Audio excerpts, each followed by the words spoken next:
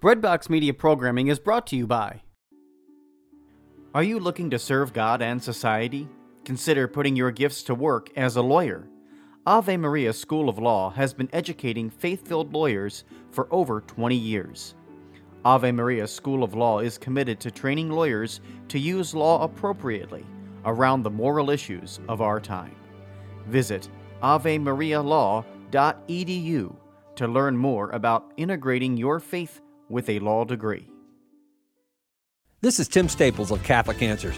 I'm excited to let you know that I also teach high school apologetics for homeschoolconnections.com, an online Catholic curriculum provider. There are also recorded independent learning courses at homeschoolconnections.com. Whether you take apologetics with me, literature with Joseph Pierce, or philosophy with Bill Donahue, or any of the other 400-plus courses with homeschoolconnections.com, it's a great way to get Catholic learning for your family.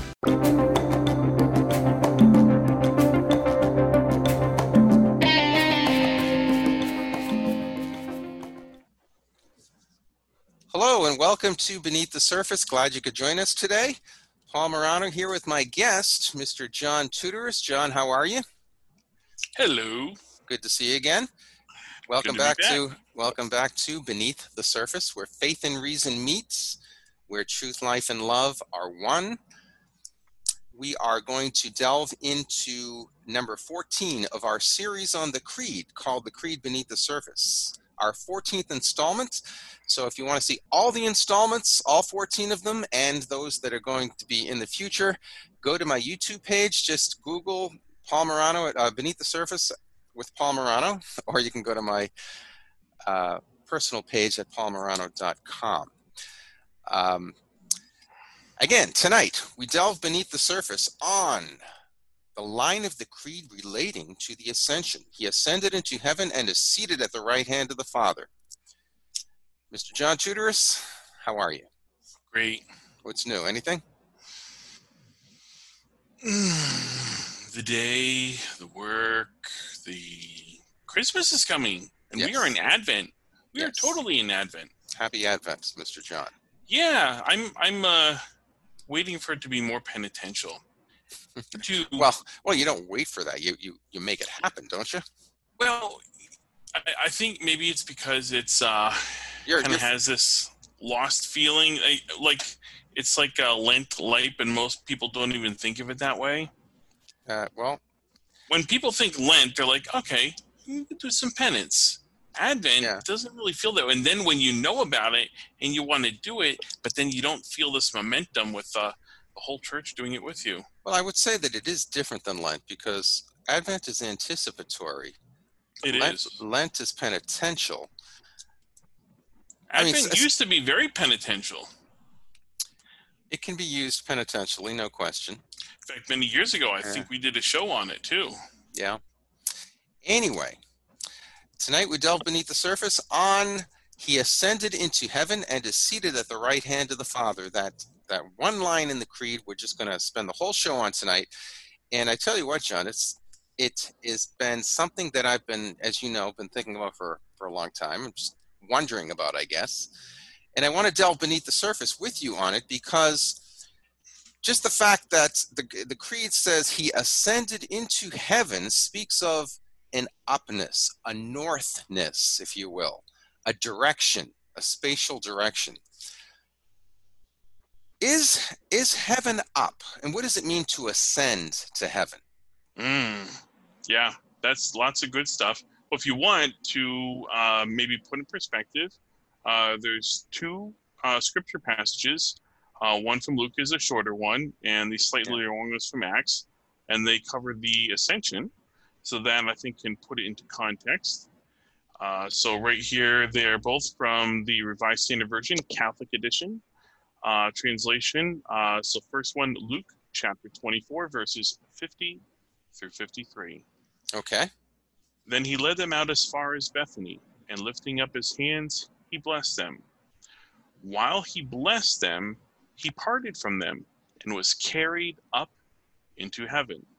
And they worshipped him and returned to Jerusalem with great joy and were continually in the temple blessing God. So that is... Okay, so that relates heaven to upness. Yes. Okay. Departed from them and was carried up into heaven. Up into heaven. Now, doesn't Matthew say something about a cloud? Or is that Acts talking about the ascension? Yes, Acts is fills in a few more details. Okay. And for those who aren't aware, Acts, which is like Luke Part 2, is said to have also been written by Luke. So here is Acts chapter 1, verses 6 through 11. Okay. So when they had come together, they asked him, Lord, will you at this time restore the kingdom to Israel? He said to them, it is not for you to know times or seasons which the Father has fixed by his own authority. But you shall receive power when the Holy Spirit has come upon you, and you shall be my witnesses in Jerusalem and in all Judea and Samaria and to the end of the earth. And when he had said this, as they were looking on, he was lifted up, and a cloud took him out of their sight. And while they were gazing into heaven as he went, behold, two men stood by them in white robes, and said, Men of Galilee, why do you stand looking into heaven? This Jesus, who was taken up from you into heaven, will come in the same way as you saw him go into heaven. All right, I need to stop you there. They're looking into heaven. Now, this relates to the whole question and problem of up-ness with regard to heaven. Sure. When you look up in the sky, you're looking up into heaven. Yeah. What do you mean? Yes. I mean, isn't there a difference between? So there's a both and there's a both and here, and it's done analogously. So but in some ancient languages, the same word for sky is the word that we use for heaven. Yeah. Tell me about this, and why isn't there an absolute essential ascension between the physical sky that we see in the created universe and the spiritual heaven that we understand to be? Well, for one, the spirit has no matter, and right. all of our knowledge comes through sense wonder, meaning we interact with our senses, and then we wonder about the causes, these things that we see, and so we want to know more. But it's all rooted in our sense interaction with things. I mean, we are what Aristotle would term a hylomorphic reality. We're a spirit and matter composite, if you will. And we need our physical senses. In our current state, we need these physical senses. I understand to orientate ourselves. The Aristotelian Thomistic understanding of knowledge is that it first comes through the senses, and then our mind extracts the essence of it, or the whatness, and we understand what the species of being is. So those essences that we abstract in our minds are not physical per se. So then why, in other words, why do we use the physical term sky, or why do many languages still use that term for what we understand to be heaven? And tell me the difference between the heavens and heaven. Well, perhaps we can start with just a tiny bit of etymology. So we actually did a little research here. Oxford English Dictionary. We have English, we have as heaven. Latin, if my Latin is probably very poor, coelum, C-O-E-L-U-M, and both have two meanings in common. Coelum, yeah. Coelum, thank you. Your Latin is a little better than mine, actually, probably a lot. One is the sky, the firmament, the celestial spheres. So that would be what we term the heavens. And that's very ancient, giving well before Christ. In fact, even Aristotle refers to that as well. But in a sense, that's what the men in white, or the angels, were saying to the disciples. Why are you looking? But they said, why are you looking into heaven where Jesus went? So did Jesus go into the sky, or did he ascend into heaven? I would say both. Both. You really think both? Oh, absolutely, absolutely. If anything, God is so great and awesome at giving us layers and layers. Well, I understand, but just give me a straight answer to this. What does the sky have to do with heaven? It points analogously to a higher reality. the sky is not necessarily a higher. Correct. I mean, spatially it So might be so compared first to the Earth, let me give you but it's relative to the Earth. right. So Right. first let me give you meaning number 2, which both the English and Latin have in common, which is the abode of God and of the angels and saints in his presence, traditionally conserved as beyond the sky. And actually, and of course, one of the key figures here, which helps maybe unlock some of this metaphorical or allegorical language, is Thomas Aquinas. Here's a spot from the Summa. It can be said that although to ascend does not belong to divine nature properly, yet it can metaphorically. Yet it can. And of course, we know the physical realm. God is creator of nature. He can do what he wants with it. For example, post-resurrection, he passes through the locked door. Oh, I understand all that, but for there to be a metaphor, there has to be something similar. So what is the similarity between the sky that we see, which is really simply the sky? I mean, it's not even outer space. One second. We get to see outer space at night, but we only get to see the sky during the day. So tell me the similarity between what we see in the physical sky versus what we understand to be heaven. So you're saying sky is only daytime and the heavens, the celestial bodies, is only at night? Well, we only, other than the moon, we only get to see outer space at night, don't we? Largely with the unaided eye, yeah. Yeah. So, I mean, and this, this really brings us to what I was going to get into the near future here, and that is what the ancients and even St. Paul referred to as the third heaven, or three heavens, that there's more than one heaven. And some of the pre-modern minds, I understood this to mean that the sky, and what we see during the day anyway, is the first heaven, and outer space, the abode of the stars and so forth, is the second heaven. And then even above that, and I use the word above metaphorically, even that which transcends that is the third heaven, which is not part of the physical universe at all, in my understanding, and that simply is the abode of God, which through which nothing else. Well, I won't even say nothing else exists, because you could make the argument that angels and saints exist in that abode. Or do angels and saints dwell in the first or the second heaven, as we were just mentioning? Well, I mean, we could break down even further. Aquinas would say that eternity, which presumably is what you're referring to, is proper only to God. In so much as that it's not a place, but actually his being. It's one with who he is. Angels who have no matter by their nature would not experience time the way we do, because differently. Absolutely. Of course, they're not eternal either. They're everlasting, but they had a beginning. Correct. Yeah. Correct. They had and they're finite beings. And finite beings, and he would term that type of existence as aviternity. Right. So a kind of time in between what we experience and the eternity of God. Right, but they don't experience time the way we do. However, they can interact. But this notion of 3 layers of heaven, and in some other religions and modes of thinking have it as 7 layers of heaven. The 7th heaven, for example. You've heard of that phrase before. Mm-hmm. And in some ways of thinking, that's the ultimate in happiness or fulfillment. And then there are others that have 10 layers of heaven. We understand in the modern world that religious people believe that there's one heaven. Do we not? Well, I would say that is, yes. I suppose in the way that Dante envisioned oh, God bless you. Excuse me. Did my nose come off on that one? Is it still there? It's still there. Yeah? Okay. It's still there. Oh, good. Yeah. Good. Oh, no, I'm sorry. I have it over here.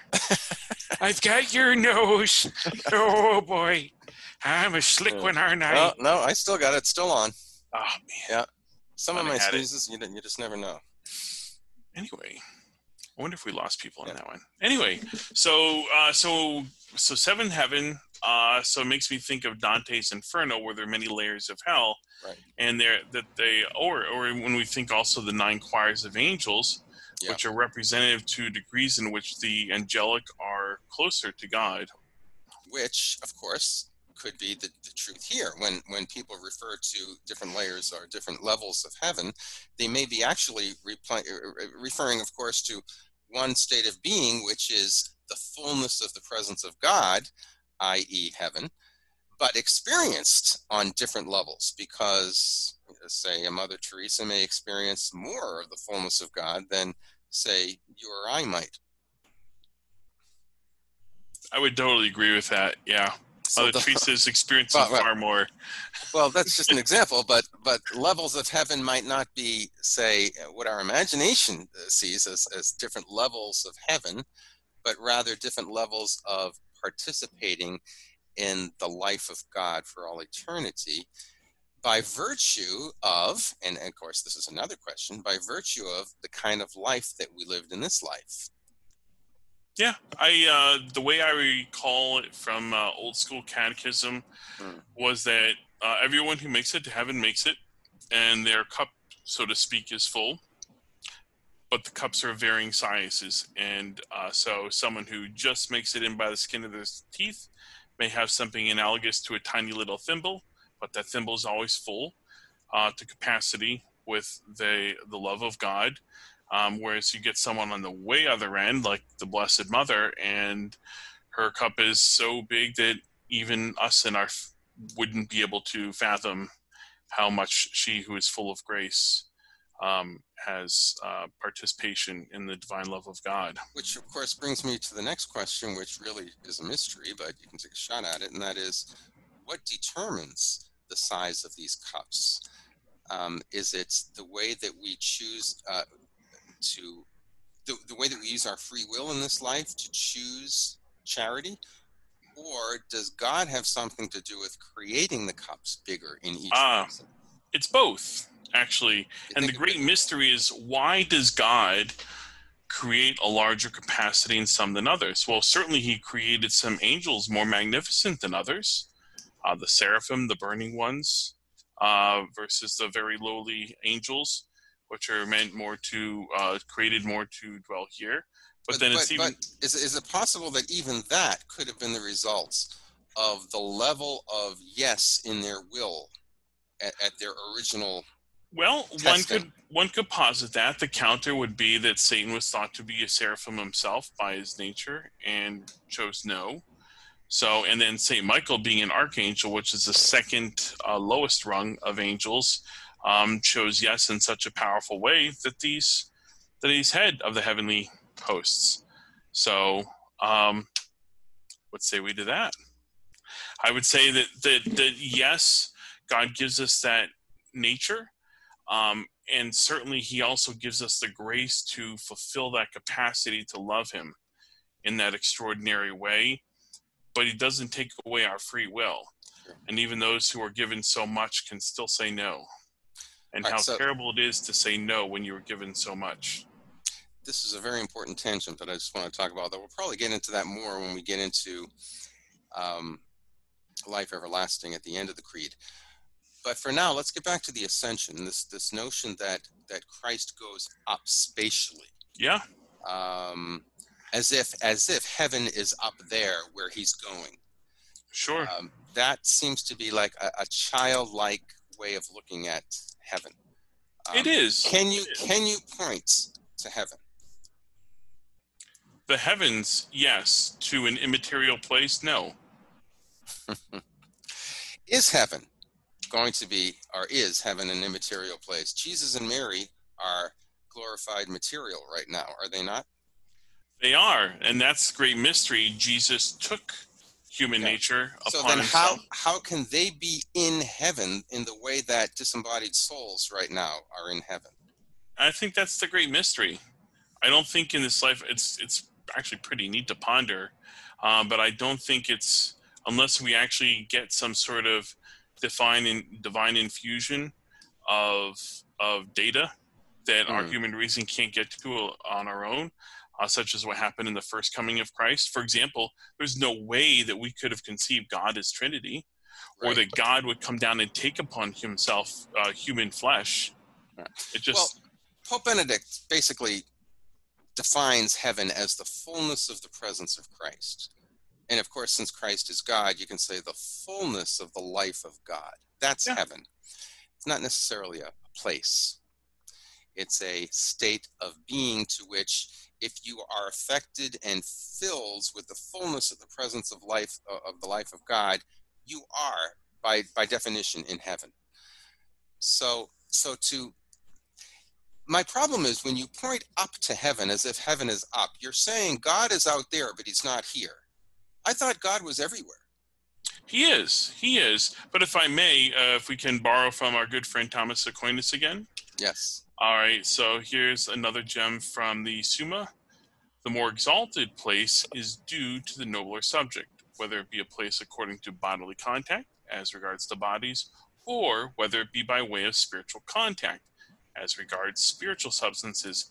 Thus, a heavenly place, which is the highest of places, is becomingly due to spiritual substances, since they are highest in the order of substances. So again, this goes to the idea of analogy. For our audience, put that into English for them.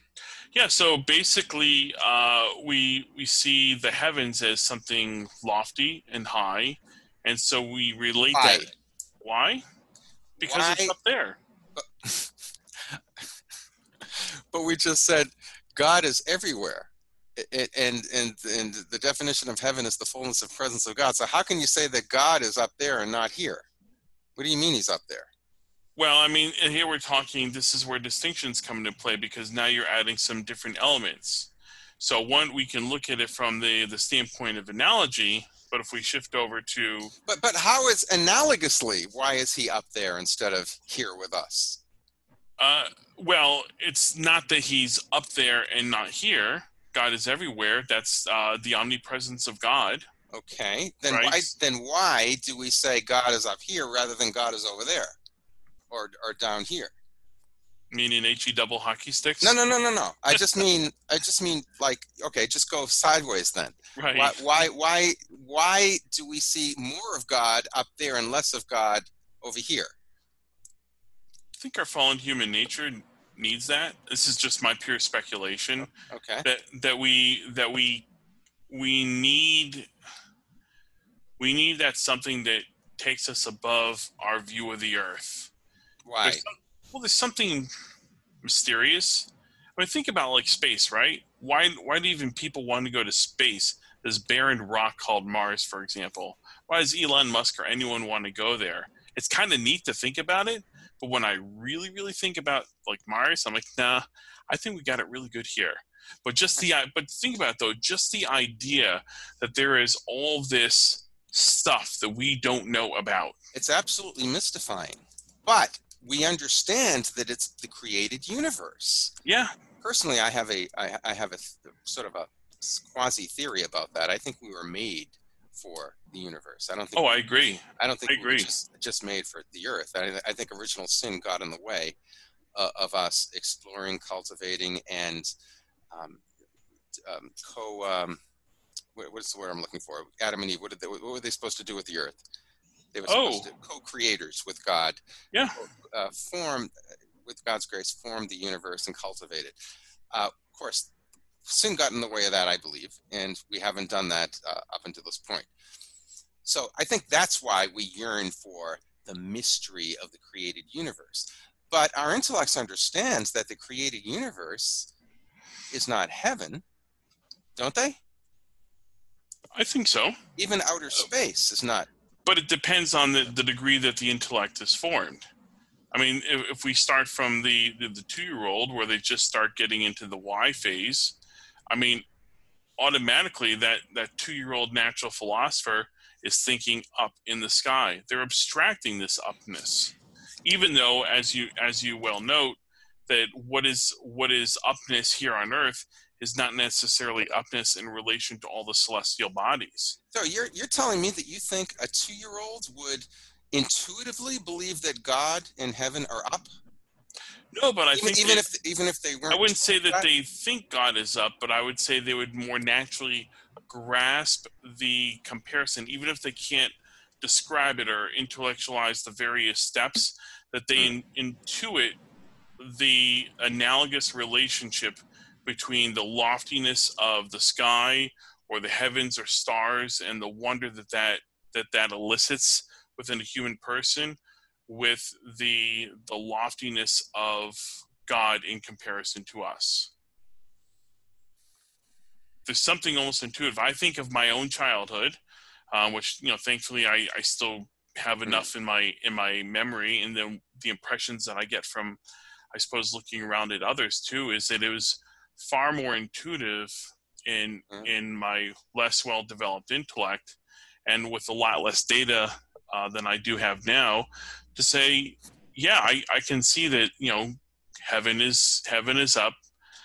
There's these sort of direction, and they are related to what Aquinas is referring to here, that there is a type of loftiness. There's another spot here, for example, where he says that the higher place is assigned to the worthier. If we think again, why is highness in earthly things? Why are thrones elevated? That's what I'm going to say. Why is an altar in a church elevated? That's what I was going to say. Why do you call a king your highness? Why are thrones elevated? I don't intellectually understand this. Why is that more godly than being down here? Why isn't God as much here as he is there? What's going to happen eventually, Paul, is you're going to have to write a whole big giant thesis, a book about 300 pages long, about the theology of up-ness. Well, I'd like to one of these days, but I need to at least grasp it first. Well, this wondering is what causes people to write such books. It bothers me a little too, because after the resurrection, at least according to St. Paul in Catholic tradition, that the entire universe, all of creation, is going to be caught up in the fullness of the presence of God, and all things will be transformed. Not only human bodies will be glorified, but it seems like, at least, that all of God's creation will be glorified. Whatever that means, of course, it's a mystery. But all of creation will be caught up into this, and into the fullness of the presence of God, and what we will be living, God willing, if we are in heaven, what we will be living for all eternity is this creation will be a part of that. So to say that God is like somewhere else and points somewhere else, that sort of negates this wonderfulness of this, what we can see, this concreteness becoming transformed and part of heaven for all eternity. See what I'm saying? Yeah, it's maybe we should dip a little more into a couple scripture passages. Okay. One is from Colossians, St. Paul's letter to Colossians, chapter 3, verses 1 through 2. Seek the things that are above, where Christ is sitting at the right hand of God. Mind the things that are above, not the things that are upon the earth. Look, the only thing I can understand that means, intellectually anyway, is that Christ is above sin. Maybe when people think of the earth, they think of sin, because sin has now tainted the earth because of us, beginning in Adam. So maybe this whole aboveness thing is important, because it lifts God, in a sense, above human foible, above human sin. In God, of course, wherever there's sin, there is God and sin are the opposite, because sin is evil and God is perfect goodness. So maybe in lifting our minds above sin, which earth is filled with, we can intuit God a little better. Does that make any sense? It actually does. It does indeed. And I would just add on too, so that passage from St. Paul's letter to Colossians, also Aquinas referenced that as well, as sort of a biblical reference. And then he follows up that a passage from Matthew, chapter 6, verse 21, where thy treasure is, there is thy heart also. So if our treasure is what is above in Christ, that is where our heart is, and that we think of our will, Where do we desire to, not just a desire like in a natural way, like a yearning, but in that, where do we enter into with our will, that we, what is the good that we are choosing to do?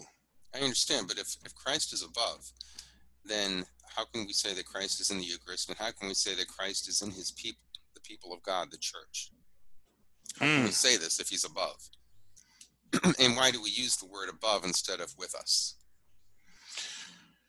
Yeah, well, let's maybe do a tiny little more dip into Scripture. So there's Aquinas brings another passage just from John chapter 16, verse 7. The Holy Ghost is love, drawing us up to heavenly things. Therefore, our Lord said to his disciples, it is expedient to you that I go, for if I go not, the Paraclete will not come to you, but if I go, I will send him to you. So here he's explicitly noting that, or rather implicitly by this statement, that we don't have the power to go on our own. But the Holy Spirit, who is God, third person of the Holy Trinity, is actually drawing us up. God is drawing all men to himself, and by men. Wait. What do you mean by up? Well, up to heavenly things. So again, there's this loftiness of worthiness. So let me say it in a way that I can understand. God is drawing us past the realm of sin. He's drawing us above what sin has destroyed, so that we can understand purity of being and what heaven will be like. Or to use another term, holiness. All men are called to holiness, that purity that you're referring to, that cleanness of heart that allows us to see God as he is, without medium. But we have to somehow, our minds have to rise above sin in order for that to occur. And we can't do that on our own. We actually need God in order to do that. All right, so then maybe we can say this, that all of this upness and aboveness language that we use is analogous to enable the mind to rise above sin so that we can see reality as it is. Ooh, that's so philosophically cool of you to say that. Which ultimately is God himself. Yeah, put that on a t-shirt in like 2 paragraphs. Like, you're too close. I can't believe it. I should have made the font bigger. Anyway. All right, so to get back to this line, he ascended into Jesus, the risen Jesus, ascended into heaven. Now, he couldn't have done that unless he rose from the dead, obviously. He ascended into heaven and let's go to the second part of this, and is seated at the right hand of the Father. Yeah. Now, I don't have too much of a problem with this, believe it or not. I understand that God doesn't have hands because he's pure spirit in his infinite being. But I do understand the metaphor there, because it's an ancient metaphor that if you stand at my right hand, in a sense, you are my number one guy, or you are my co-equal. And in this sense, you can see that the Son is co-equal to the Father. He sits at his right hand. I understand that metaphor. Your thoughts? No, that's actually a good insight, because it's also from the side, which also is an indication of equality rather than above or below, which again is going back to Aquinas, would be something loftier, might be deemed more worthy than one that is lower. In addition, there's two that come up here. Again, I'll just dip a little into Aquinas. It says God's seat, and this goes to not just the whether Jesus is on the right hand or above or below, but rather, what does it mean to be seated? Again, there's no actual seats in heaven that we're aware of, not like we have, that you and I are sitting on now. I'll give you my thought after yours. Well, I'm going to borrow from Aquinas and then a quick one from Fulton Sheen too. So Aquinas says, God's seat is said to be in heaven, not as though heaven contained him, but rather because it is contained by him, which is very interesting. Hence, it is not necessary for any part of heaven to be higher, but for him to be above all the heavens, according to Psalm 8:2, for thy magnificence is elevated above the heavens, O God. So that's Aquinas. And there, above the heavens means what? That the as much as in a natural way we may wonder at the heavens, at its magnificence, the power in the celestial bodies. God transcends that that. God transcends all of that. Then Fulton Sheen, interestingly enough, Well, God created it, so obviously that's right. He's going to transcend it. Absolutely.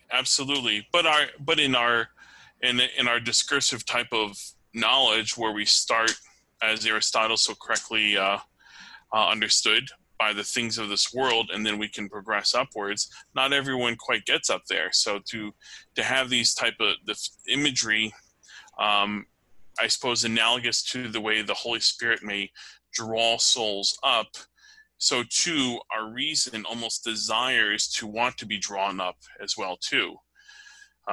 Very interesting.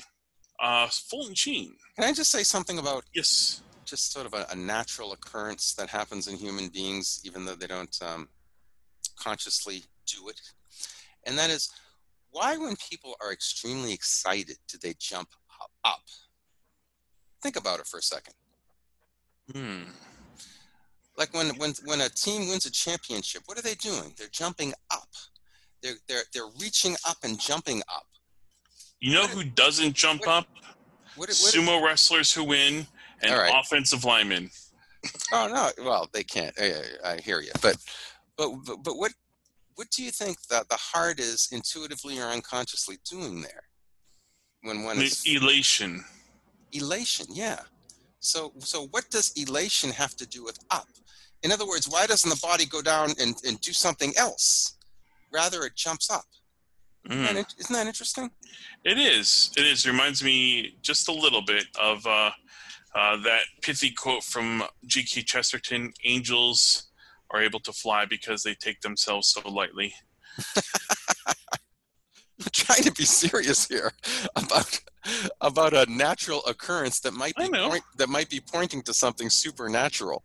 Yeah, well, that we're actually reaching. When we're at the top of our joy, we reach for heaven, it seems. Yeah. But that, of course, that goes everything against my idea that heaven is no more up than it is here. Well, because God is everywhere. I think Chesterton, in his humor, perhaps was on something. In that the good angels are not bogged down by sin. What do you mean? No angel is bogged down by sin. What do you mean? Well, the fallen angels. You mean the demons? Like lightning, they fell to the earth. Sure. Okay. Yeah, it's like shackles. Sin is like shackles, and then when you're not bogged down by that, there's a freedom to move about. Adam and Eve before sin, did they have this freedom? And what did it look like? Naturally, they did. They did. Now, they didn't float.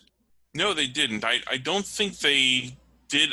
My 2 cents is that their natural capacity, when it's infused with the supernatural, absolutely have the ability to do all sorts of flying that'll make Superman look like a toddler. You think Adam and Eve had this gift?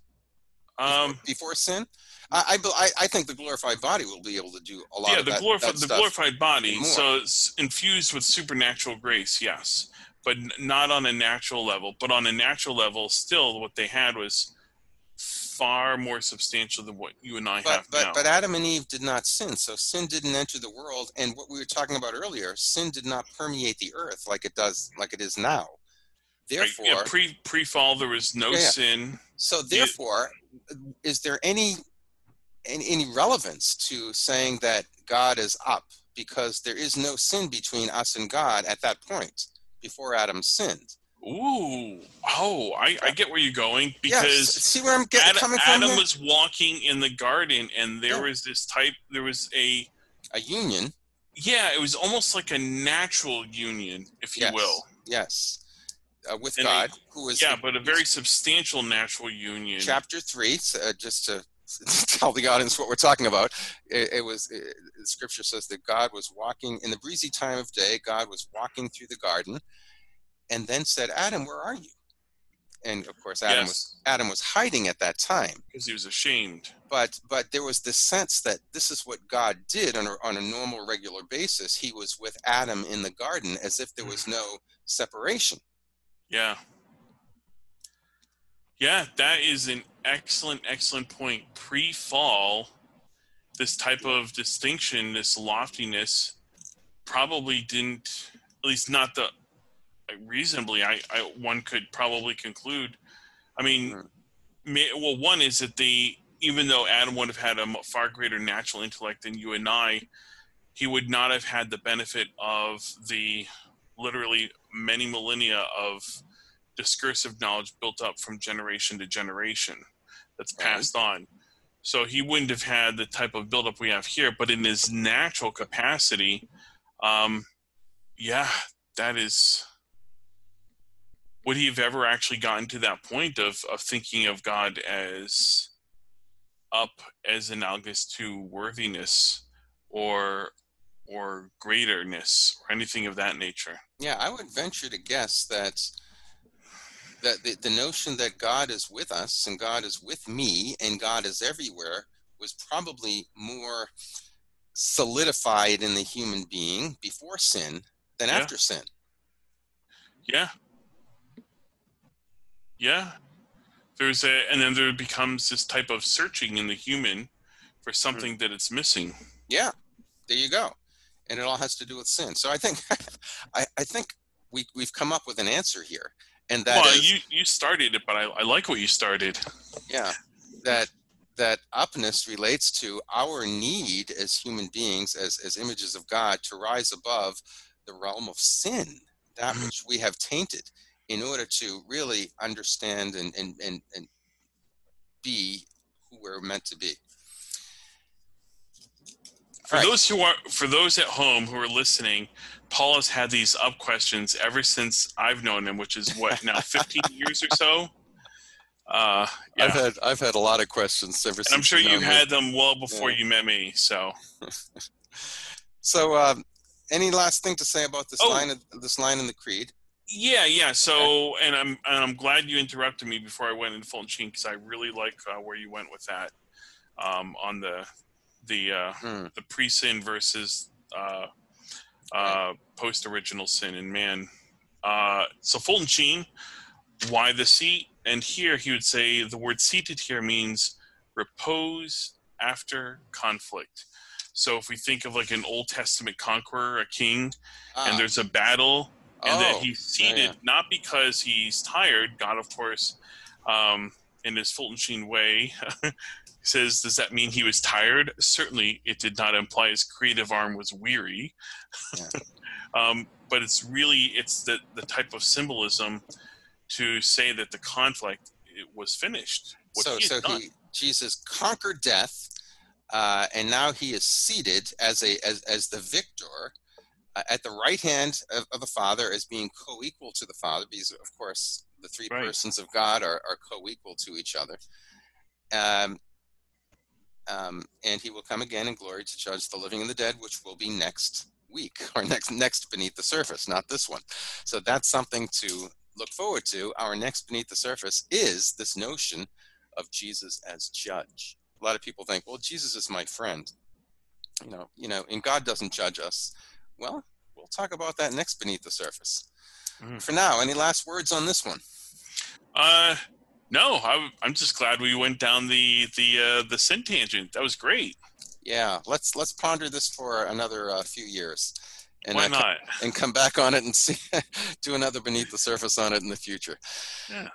All right. Thank you, everybody, for listening. If you have any questions or comments, please email me at pjdm@aol.com, or just email my blog at paulmorano.com, or my YouTube page. So, Beneath the Surface with Paul Morano. John Tudorus, the man, the myth, the legend, thank you for joining us today. Glad to be here. And for John Tudorus, Paul Morano signing off, Beneath the Surface, where faith and reason meets. Glad you could join us tonight. Have a great week, and God bless.